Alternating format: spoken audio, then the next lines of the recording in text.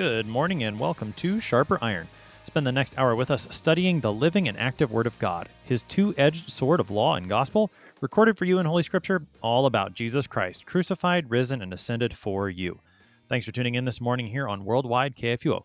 Christ for you, anytime, anywhere. I'm your host, Pastor Timothy Apple of Grace Lutheran Church in Smithville, Texas. Sharper Iron is underwritten by the Lutheran Church Extension Fund, where your investments help support the work of the Lutheran Church Missouri Synod. Visit lcef.org for more information. On this Wednesday, August 19th, we are studying Ruth chapter 3, verses 1 through 18.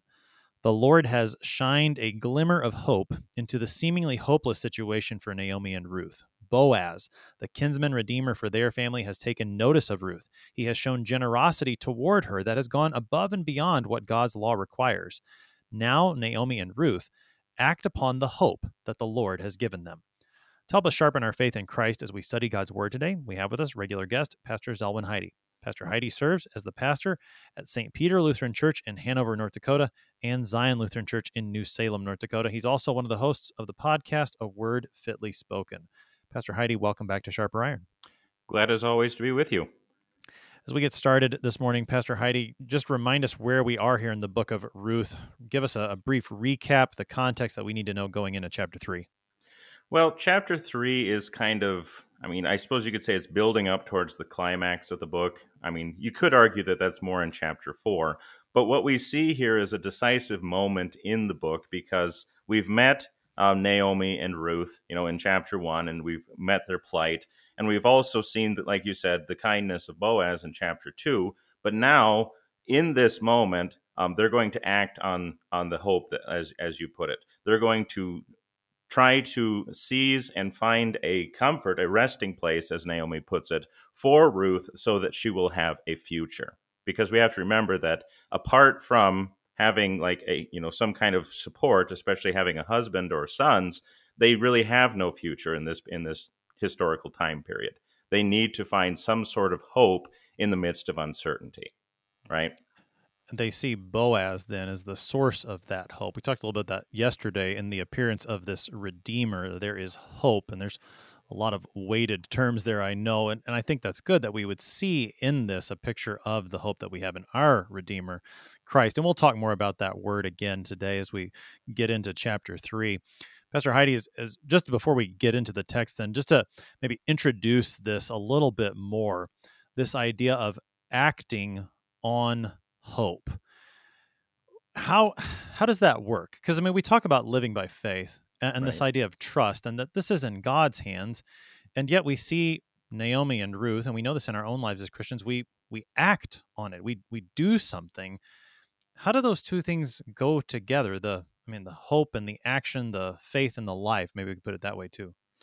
Yeah, and I think this is something that we'll get into a little bit more as we talk about the text itself. But it's not a contradiction to say that, we act on the hope which we have in the Lord, because perhaps the Lord is using us as the way of bringing about the very thing that we are hoping for.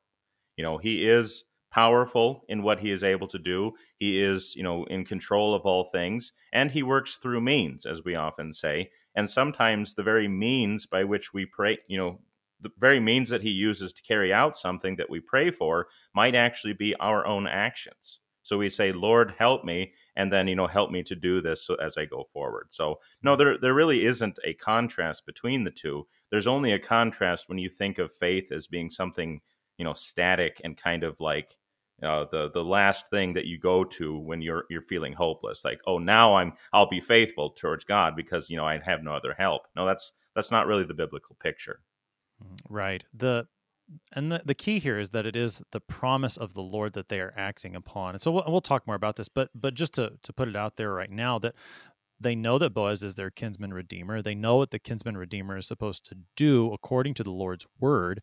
And so what do? They go with that word of the Lord, and they act in hope toward the Lord and his word. And so, yeah, they go together. Faith and works go together. Faith and life go together. To go back to James, what good is that faith if it doesn't show itself in the works, that evidence? This is simply what you do with a promise. You believe it, and in believing it, you act upon it. This isn't we don't have to play so dogmatic with it, I suppose. We can simply just let the two go together. And I think this text is going to allow us to see how it fits together rather nicely. Any more introductory comments on the book of Ruth as a whole or this chapter before we get started? No, I think we can get into it. All right, so Ruth chapter 3, beginning at verse 1. Then Naomi, her mother in law, said to her, My daughter, should I not seek rest for you, that it may be well with you? Is not Boaz our relative, with whose young women you were? See, he is winnowing barley tonight at the threshing floor. Wash therefore and anoint yourself, and put on your cloak, and go down to the threshing floor, but do not make yourself known to the man until he has finished eating and drinking. But when he lies down, observe the place where he lies. Then go and uncover his feet and lie down, and he will tell you what to do. And she replied, All that you say, I will do.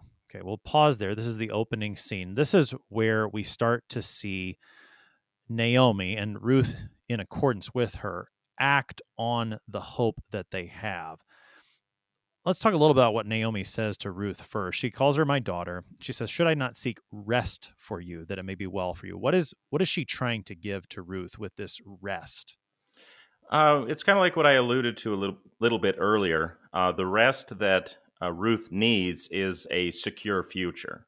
As she is right now, as a widow and dwelling in the land as a sojourner, she really has she has no security. She has no financial stability. She has virtually nothing. The only thing that she has to go on is what Naomi has given to her, as well as what she has received from Boaz. And so what Naomi is suggesting here is saying, well, this man Boaz, he's shown an interest in you, and I want to make sure that you have a future, because if nothing else, I'm old. I'm not going to be around for very much longer, and I want you as my daughter-in-law to have a future.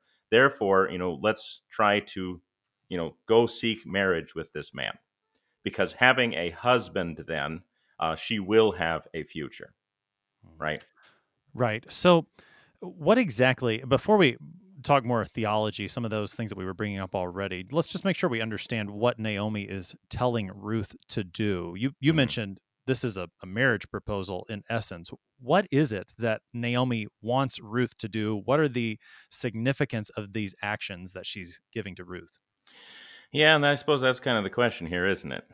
Because Naomi proposes to Ruth a kind of, I don't know how you want to put it. She's basically doing something that's going to almost force Boaz's hand, really put the question to him very directly by getting to him in a situation where they would be alone, and she would have his full attention. And so by, cleaning herself up and going down and, uncovering his feet, as it were, she's going to create a situation when they can be entirely alone and not out in public. Now, I don't think that this is, something sinister.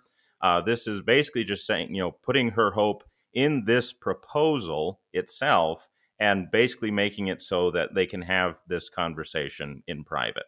Because, when else would it be more private than the middle of the night, right? Sure, this is certainly a private setting. And I think that private setting in the middle of the night is what has led some to question exactly what is happening here. We've seen both Ruth and Boaz show themselves to be virtuous, upstanding, faithful people by and large. And here you've got Naomi arranging a middle of the night meeting between a man and a woman who are unmarried. And I mean, if I think about my own sons, I would certainly encourage them not to find themselves alone with an unmarried woman in the middle of the night. Sure.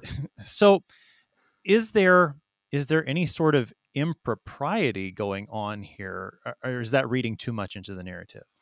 I really don't see this as a case of impropriety. I see this as a very direct and very forceful way of trying to secure her future. Yes, I know there is that question of like, oh, this seems a little dirty. What is she doing here exactly? But I think that's reading too much into it, because really all she has done is create a situation in which he's guaranteed to wake up. Because by uncovering his feet, for example, as we'll see a little bit later, he'll be cold, and of course, when you're cold in the middle of the night, you'll wake up, and then you can have this conversation. I really do see it as this much more just generally forceful way of trying to seize on this opportunity rather than any kind of, immoral sort of actions. I agree with you. I think a couple of thoughts on that.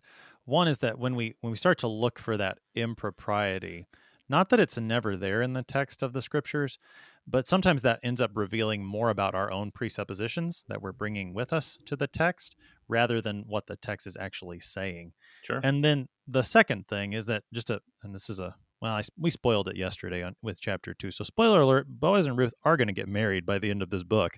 And it does say in Ruth chapter 4:13 that after Boaz, this is what it says, Boaz took Ruth, she became his wife, he went into her, and the Lord gave her conception, and she bore a son. So by the end of this book, the way that their marriage is laid out there is the order that the Lord lays down. They get married, they have children, which would seem to, in my mind, that verse helps to interpret this as not anything improper going on, perhaps a bit unusual. And it's certainly, as you said, a bold move. But in terms of their own personal virtue, we don't need to read this and call that into question, right? Right. Well, and I think maybe just to really highlight the difference here with, to really emphasize Ruth's virtue, it's worth comparing her to some other women who have also taken very bold measures to try to secure their future, but did so in sinful ways. The very fact that Ruth, for example, is a Moabite, will recall that the Moabites come from the daughters of Lot.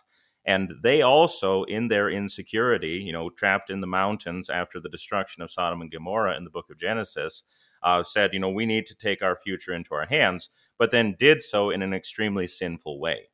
Okay. So they did it the wrong way, even though they went about, trying to secure their future boldly.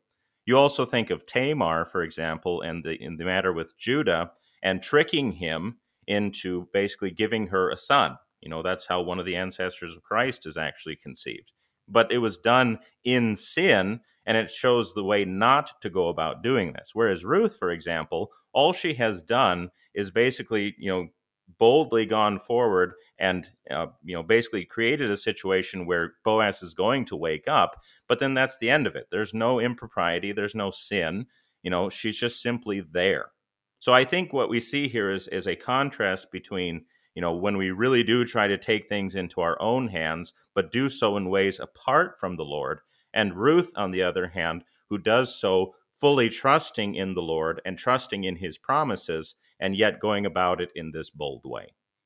Yeah, the boldness is there. The question is whether or not it's a sinful boldness. And I do think those other examples, particularly the example of Lot's daughter, which is where the Moabite people come from, and Ruth being a Moabitess, that's a very important one to look at, simply because you see that great contrast and the way that the Moabites came about as a people. It traces itself back to this sinful, bold action taken by the daughter of Lot.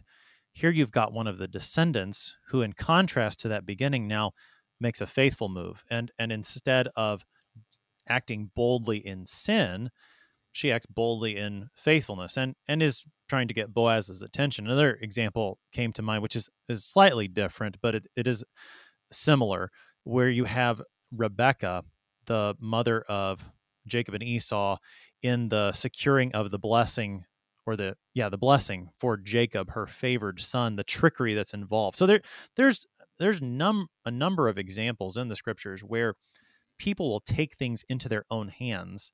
They do so in a faithless way, and yet we see the Lord's faithfulness through it all. Here we're seeing a couple of women, Naomi and Ruth, who are taking things into their own hands, but doing so in a faithful way. And I think that gets us back toward what we started to talk about at the beginning, and we talked about a little bit more. So this matter of taking things into your own hands. Here's what I was thinking as you were talking about it, Pastor Heidi. In the table of duties in the Small Catechism, one of those neglected parts of the Small Catechism, in my opinion, but it's there, the table of duties. The second to last one is to widows. And there Luther puts before us 1 Timothy 5, verses 5 through 6. This is what that text says. The widow who is really in need and left all alone, puts her hope in God and continues night and day to pray and to ask God for help. But the widow who lives for pleasure is dead even while she lives.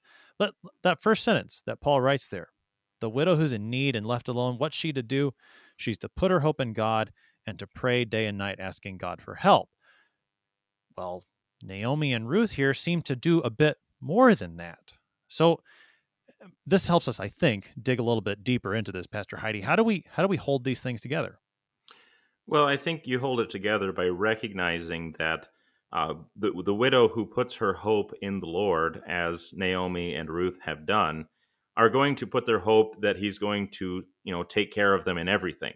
Now, in the time of the church, by the time that Paul is writing, those widows could find their support and their help in the church itself.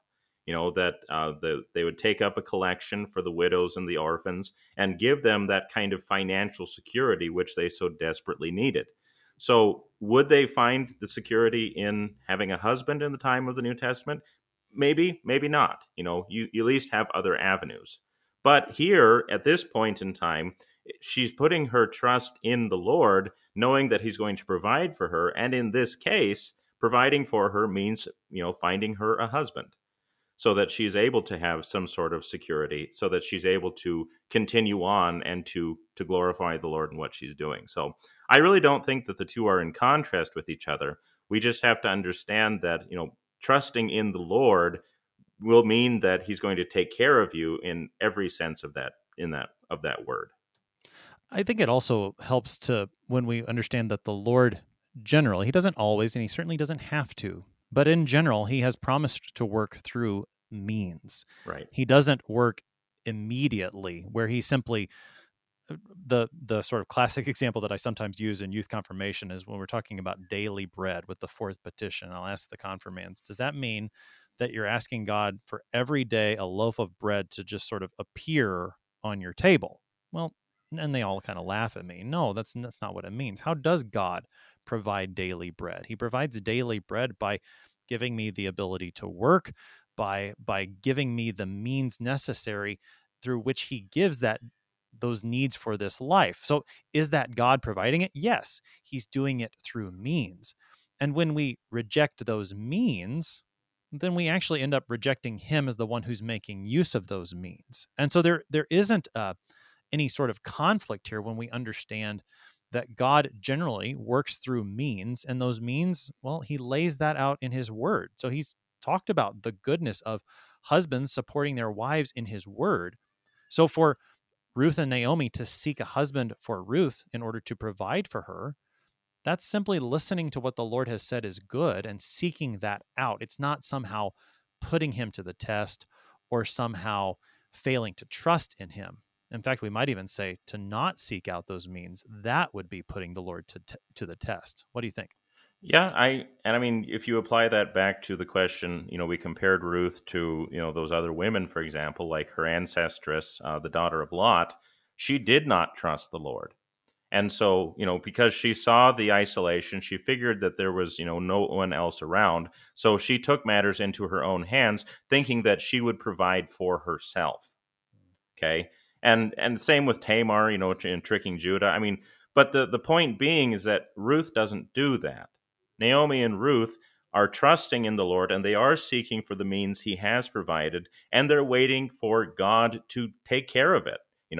They're hoping that Boaz will accept the marriage proposal, but and Boaz himself, wants to do it, but he's still, a little bit unsure because of complications that we'll see a little bit later in this text. But the point is that if the Lord wants this to happen, it will happen, and that's what Ruth and Naomi trust in. They're not trying to force God, so to speak. They're just saying, Lord, we're going to take this opportunity that You have provided, and if You want to make it happen, then it'll happen. How do we take this conversation, Pastor Heidi, about the way that our prayers and then subsequent actions that we might take, how do we take that and use that in our lives as Christians today? Have any thoughts, examples on that? Yeah, I mean, because we pray for things like our daily bread. We pray that God will help us in our whatever our circumstances may be. And do we take that to mean that this is, I have no other help and I'm kind of on my last straw. And so, God, I'm putting it in your hands because you can do something about it. I think, unfortunately, that's a way we too often approach prayer, as kind of a last resort for things. And when we approach prayer in that way, and then when God doesn't answer it on our timetable, we become very discouraged, thinking that God doesn't care or that God doesn't want to do anything about it. But what the book of Ruth is teaching us, I think, is that when we pray for things, when we call on God and ask him to keep his promises, it's perfectly fine then to, act on things, in the hope that God will give them to us, but not to be disappointed if he chooses not to.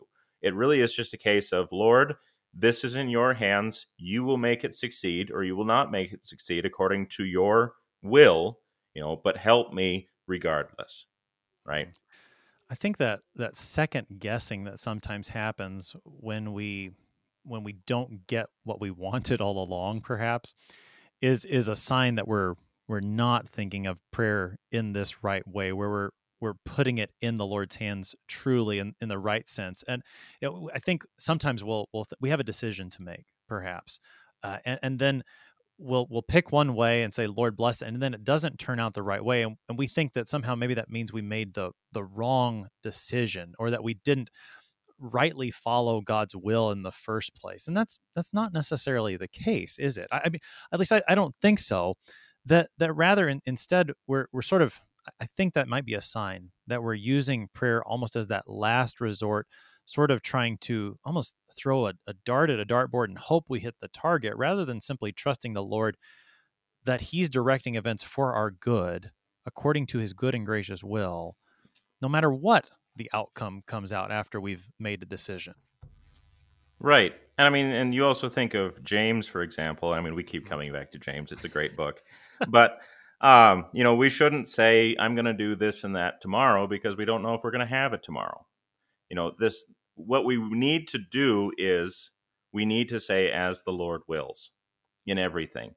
We will make it tomorrow as the Lord wills. We will go here tomorrow as the Lord wills. We will do this as the Lord wills. If he wills that we are not going to do this, if he puts something in our way, praise be to God, that was his choice. Like, Paul wanting to go to certain parts of the Mediterranean, and God telling him no, that he couldn't go there. He had to go somewhere else. That didn't mean that, Paul was going to just sulk and say, oh, well, I guess I'm a failure. No, he just simply said, the Holy Spirit prevented me. He didn't want me to go this way.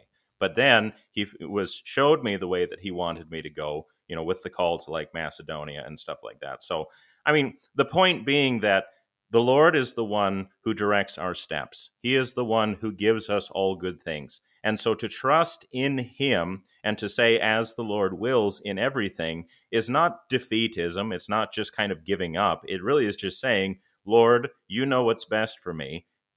You're going to take care of me no matter what.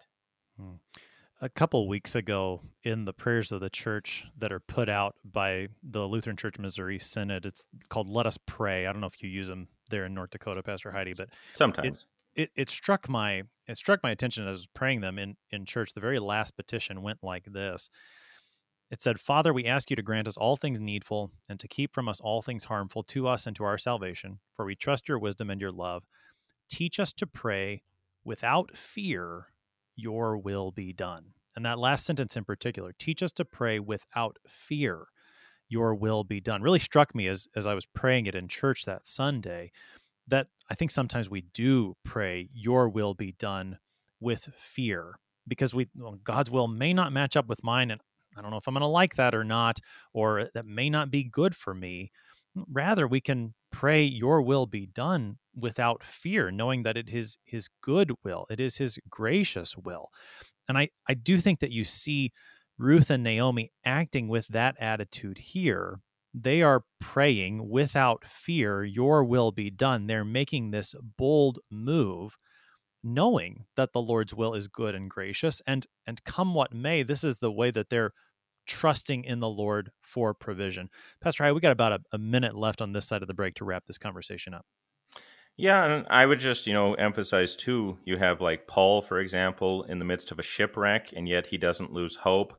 You have, all these various saints who are, caught in these very terrible situations, and yet they are still confident. The only way that that's possible, so to speak, is through that trust in the Lord, that even if it is his will that we suffer for his name or suffer on his behalf, we know that it is still good for us and that we can still bear that good witness even in the things which we suffer.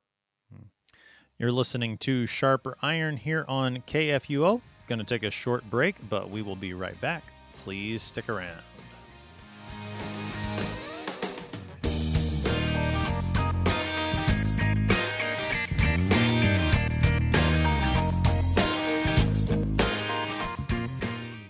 Since 1978, Lutheran Church Extension Fund has had the humble privilege of supporting Lutheran Church Missouri Synod ministries and her workers. Thanks to faithful investors, LCEF has provided thousands of church workers, congregations, schools, and organizations with the low-cost loans and resources they need to reach more people with the saving name of Christ. To learn more, visit lcef.org or call 800-843-5233, 800-843-5233. Welcome back to Sharper Iron. It is Wednesday, August 19th, and we are studying Ruth chapter 3, verses 1 through 18. We've got Pastor Zelwyn Heide with us. He serves at St. Peter Lutheran Church in Hanover, North Dakota, and Zion Lutheran Church in New Salem, North Dakota. He's also one of the hosts of the podcast, A Word Fitly Spoken. Pastor Heide, prior to the break, we looked at the first 5 verses of Ruth chapter 3. We see how Naomi and Ruth together act in boldness, but doing so in the confidence that the Lord will keep his promises. They are praying without fear, your will be done. We do continue to see Naomi's desire to take care of her daughter-in-law, and we see Ruth's continuing faithfulness to her mother-in-law. And so let's keep reading here in Ruth chapter 3. We are now in verse 6. Ruth has just told Naomi that she's going to do what she says, so she, Ruth, went down to the threshing floor and did just as her mother-in-law had commanded her. And when Boaz had eaten and drunk, and his heart was merry, he went to lie down at the end of the heap of grain. Then she came softly and uncovered his feet and lay down. At midnight the man was startled and turned over, and behold, a woman lay at his feet. He said, "Who are you?" And she answered, "I am Ruth, your servant. Spread your wings over your servant, for you are a redeemer." And he said, "May you be blessed by the Lord, my daughter. You have made this last kindness greater than the first, in that you have not gone after young men, whether poor or rich. And now, my daughter, do not fear. I will do for you all that you ask, and all my fellow townsmen know that you are a worthy woman. And now it is true that I am a redeemer, yet there is a redeemer nearer than I. Remain tonight, and in the morning, if he will redeem you, good, let him do it. But if he is not willing to redeem you, then as the Lord lives, I will redeem you. Lie down until the morning." Now, we'll pause there, this interaction here between Ruth and Boaz. So, Pastor Heide, Ruth's going to do everything that Naomi has told her to do. She goes to his field, to his threshing floor. Boaz has eaten and drunk. His heart is merry. He goes to lie down. Is he, and again, just to some of these questions that may come up, has he had too much to drink at this time? What's the scene that we see here with Boaz? I don't think he's drunk by any means. I think this is just a case of he's been working hard all day because, this is the time of the harvest. He's got a lot of work to do. And so now he's had his evening supper and he's just content. I mean, anyone who's worked a hard day of labor and then had their evening meal knows this sensation of, contentness, this sensation of, having a good day's work in, and now just the comfort which comes from a good meal at the end of that. So I think this is just a case of he's just happy and relaxed. I don't think he's drunk at all. All right. So again, no need to read any impropriety into the text. Let's simply let the text speak what it says. And I think you're right. If you've known a hard day's work and the joy of a refreshing meal and then going to sleep after that, that fits very perfectly with what's written. So this is where Ruth finds Boaz. He's lying down. She does what her mother-in-law has told her to do, and his feet are uncovered. She lays down. It's about midnight when that coldness on his feet hits him. He wakes up. He sees that it's a woman, but he can't see who it is. Then Ruth speaks. She says, I am Ruth, your servant. Spread your wings over your servant, for you are a redeemer. Two things I think we need to talk about here, Pastor Heidi. What does it mean when she asks, spread your wings over your servant? And then we'll pick up the redeemer after that. Sure.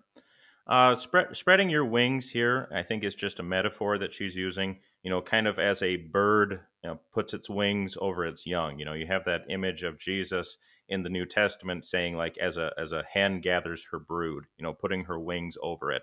This kind of protection, this kind of comfort, this kind of security that she wants Boaz to provide for her.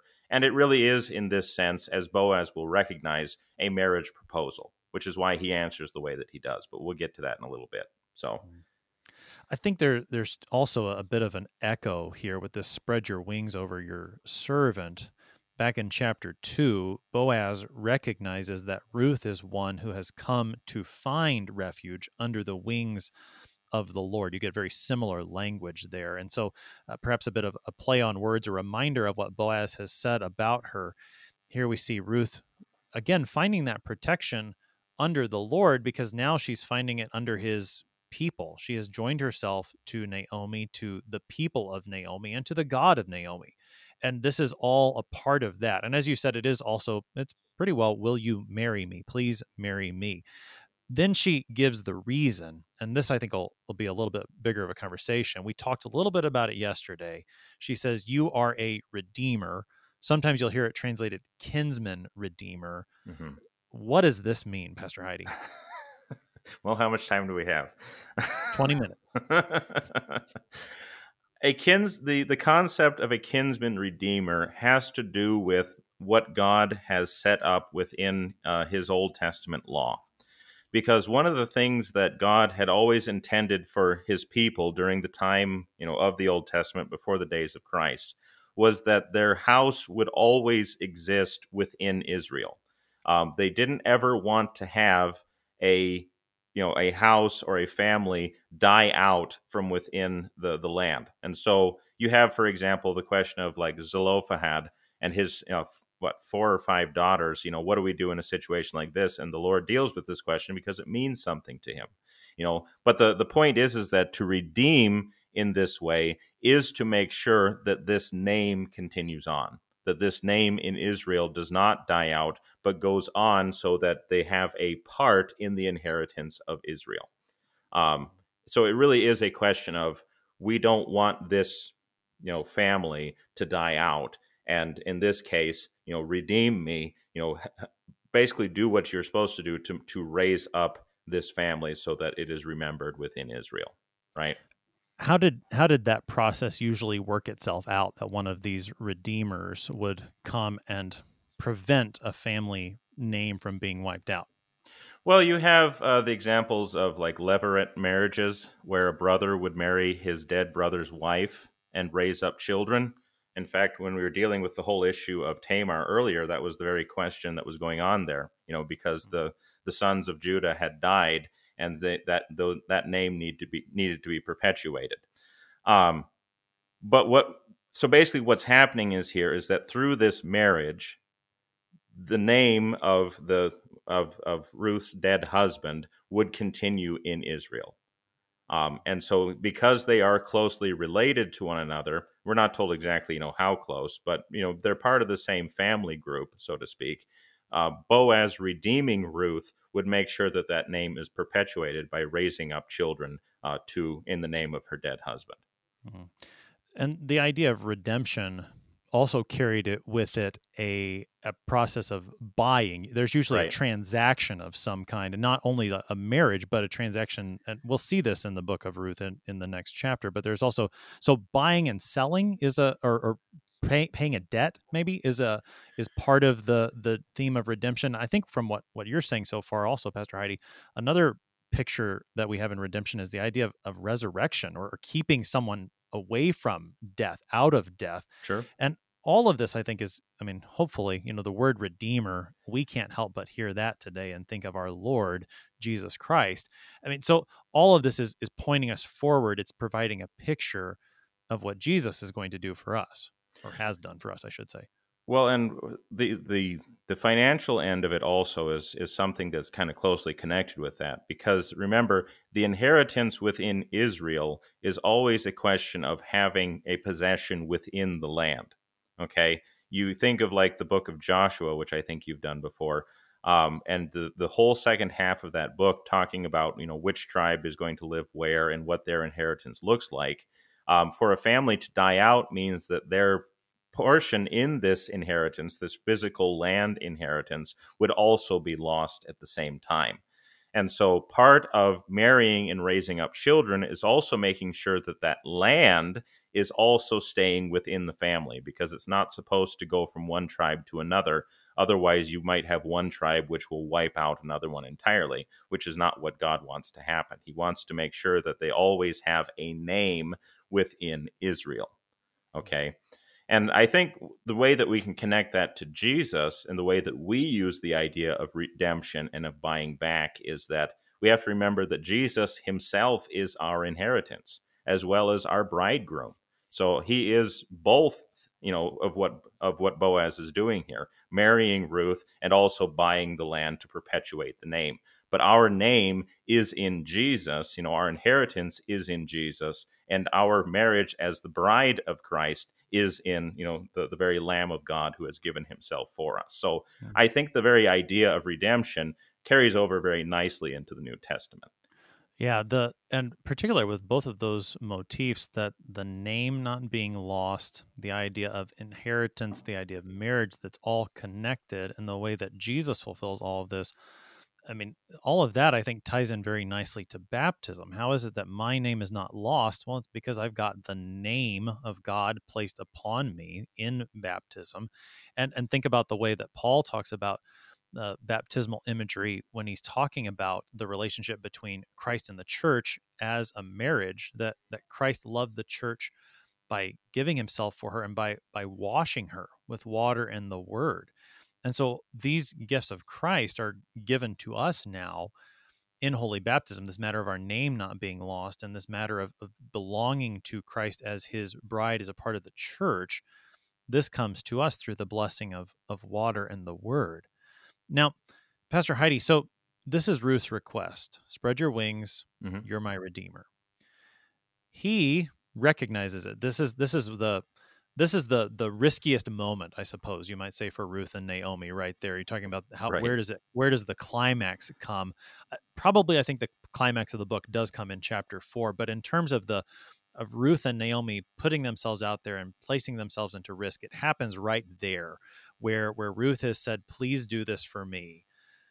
What's he going to say? So what does he say, Pastor Heidi?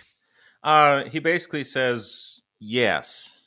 He's going to qualify it, of course, and we'll talk about that in a minute. But he says, you've done me a great kindness because, well, apparently Boaz is not a young man. He's a little bit old. He's put on some years, and he has this young woman who's, proposing marriage to him, which is why he says, you've made this last kindness greater than the first, because you haven't gone after men your own age. You've gone after me. And so, but it is a kindness that she is showing to him. And so he says, may the Lord bless you for this. Now, the only reason I say that he says yes, but is because he recognizes that there's a potential snag here, right? There is a kinsman redeemer who is closer in relation to Ruth than he is. Now, we're not told how close, we're not told how far apart Boaz and Ruth are in terms of their clan, in terms of their family group. But we are told that there is someone who is closer.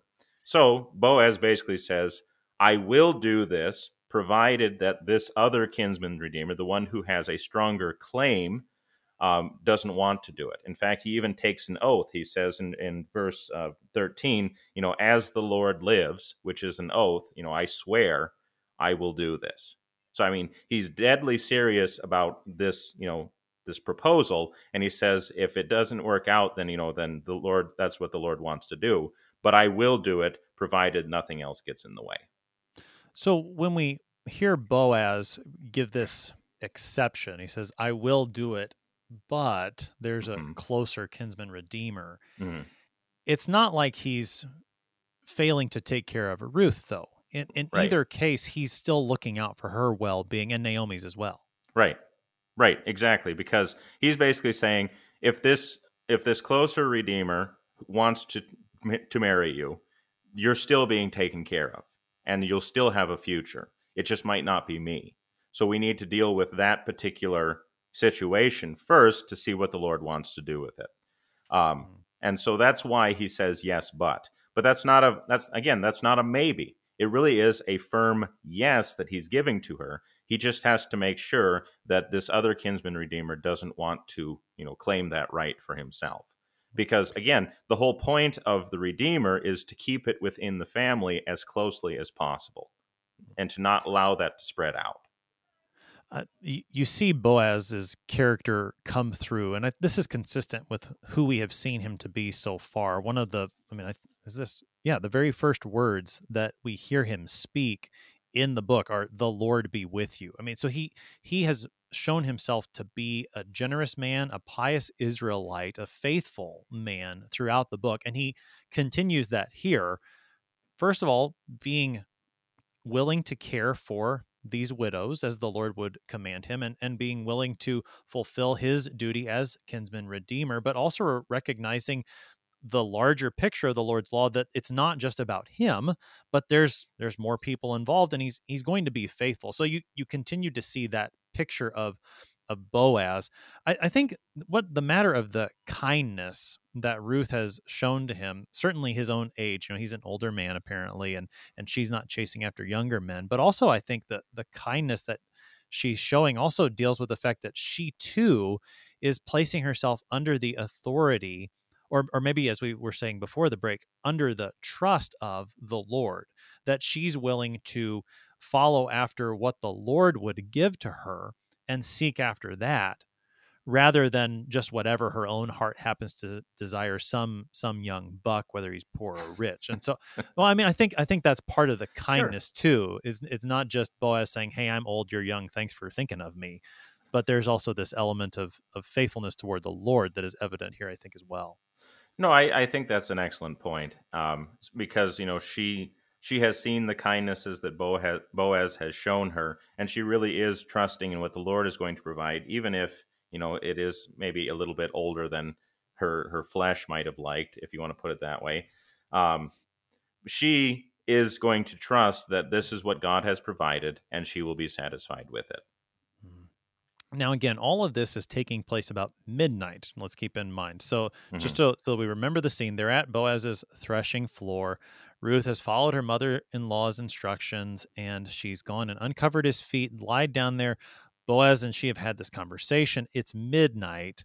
Boaz says, lie down until the morning. So let's see how this text concludes here in chapter 3. It's going to be a bit of a cliffhanger today, Pastor Heidi. You have to listen tomorrow to find out how it ends.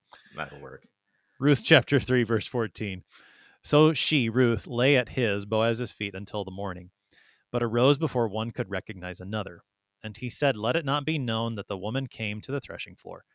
And he said, bring the garment you are wearing and hold it out. So she held it, and he measured out 6 measures of barley and put it on her. Then she went into the city. And when she came to her mother-in-law, she said, how did you fare, my daughter? Then she told her all that the man had done for her, saying, these 6 measures of barley he gave to me, for he said to me, you must not go back empty-handed to your mother-in-law.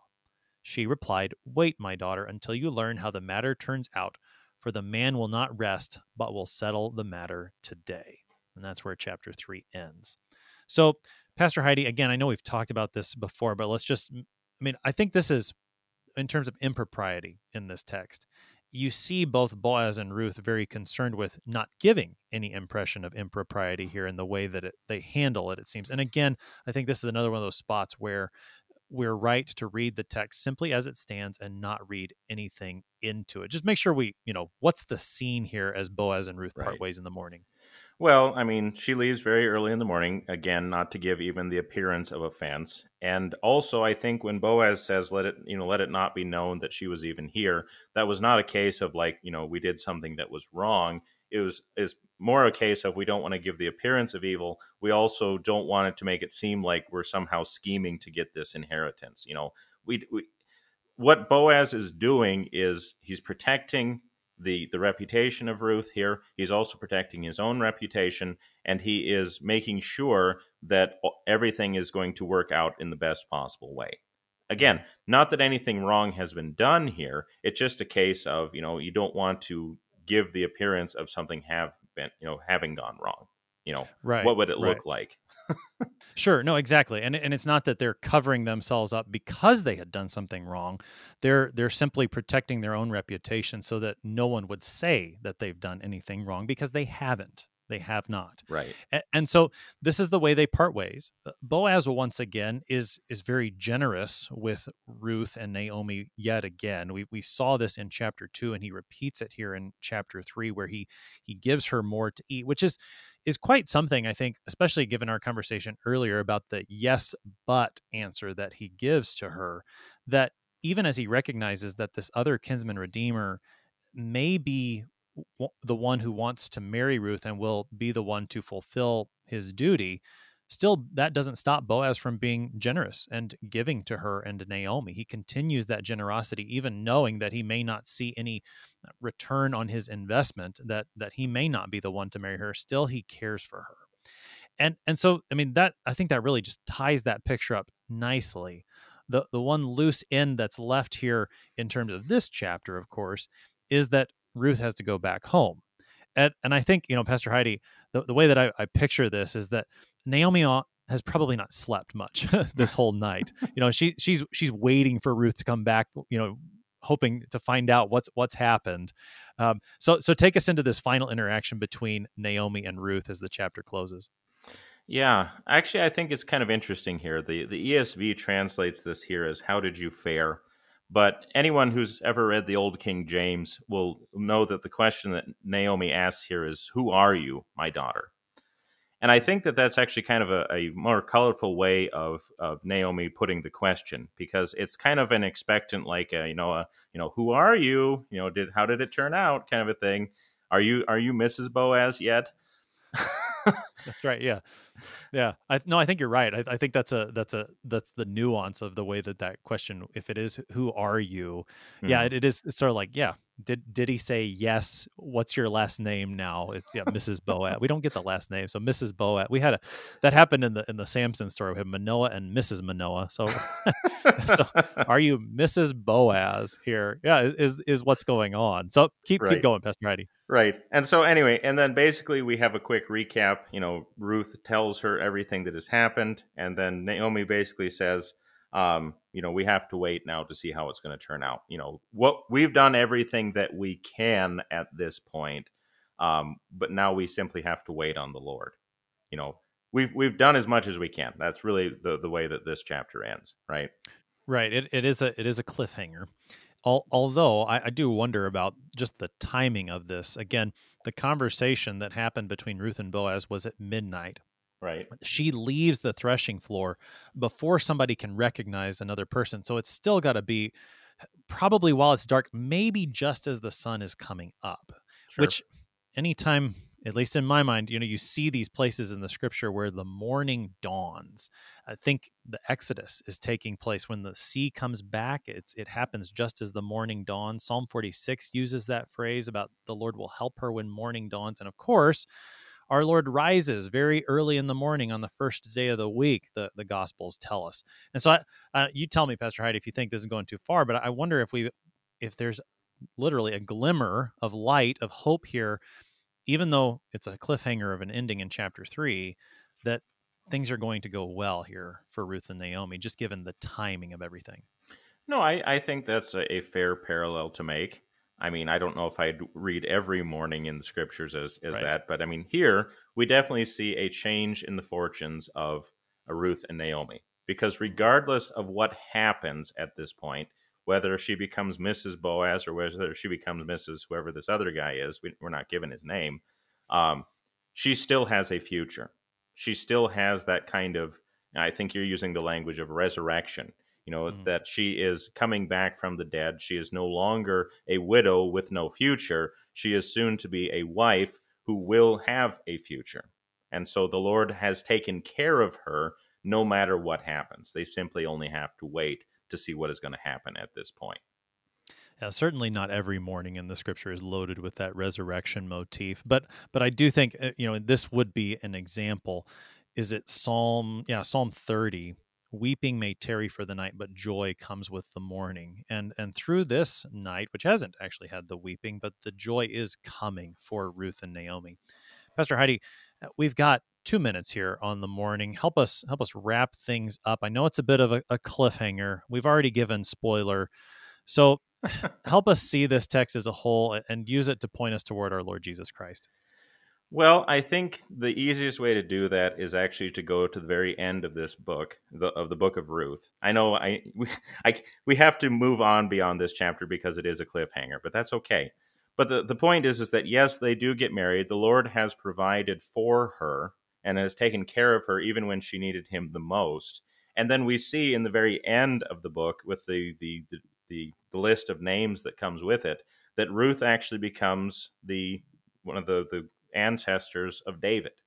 That the Lord is going to provide for all of his people in giving them King David. And of course, we're going to see that all the way down through the years to where she becomes one of the ancestors of our Lord and Savior Jesus Christ himself. So not only has the Lord provided for Ruth and Naomi in their time of need, but he has actually, through her, provided help for all of us in giving us a Savior and giving us the Redeemer who will buy us back from our sins, make us his bride, and give us an inheritance in Israel.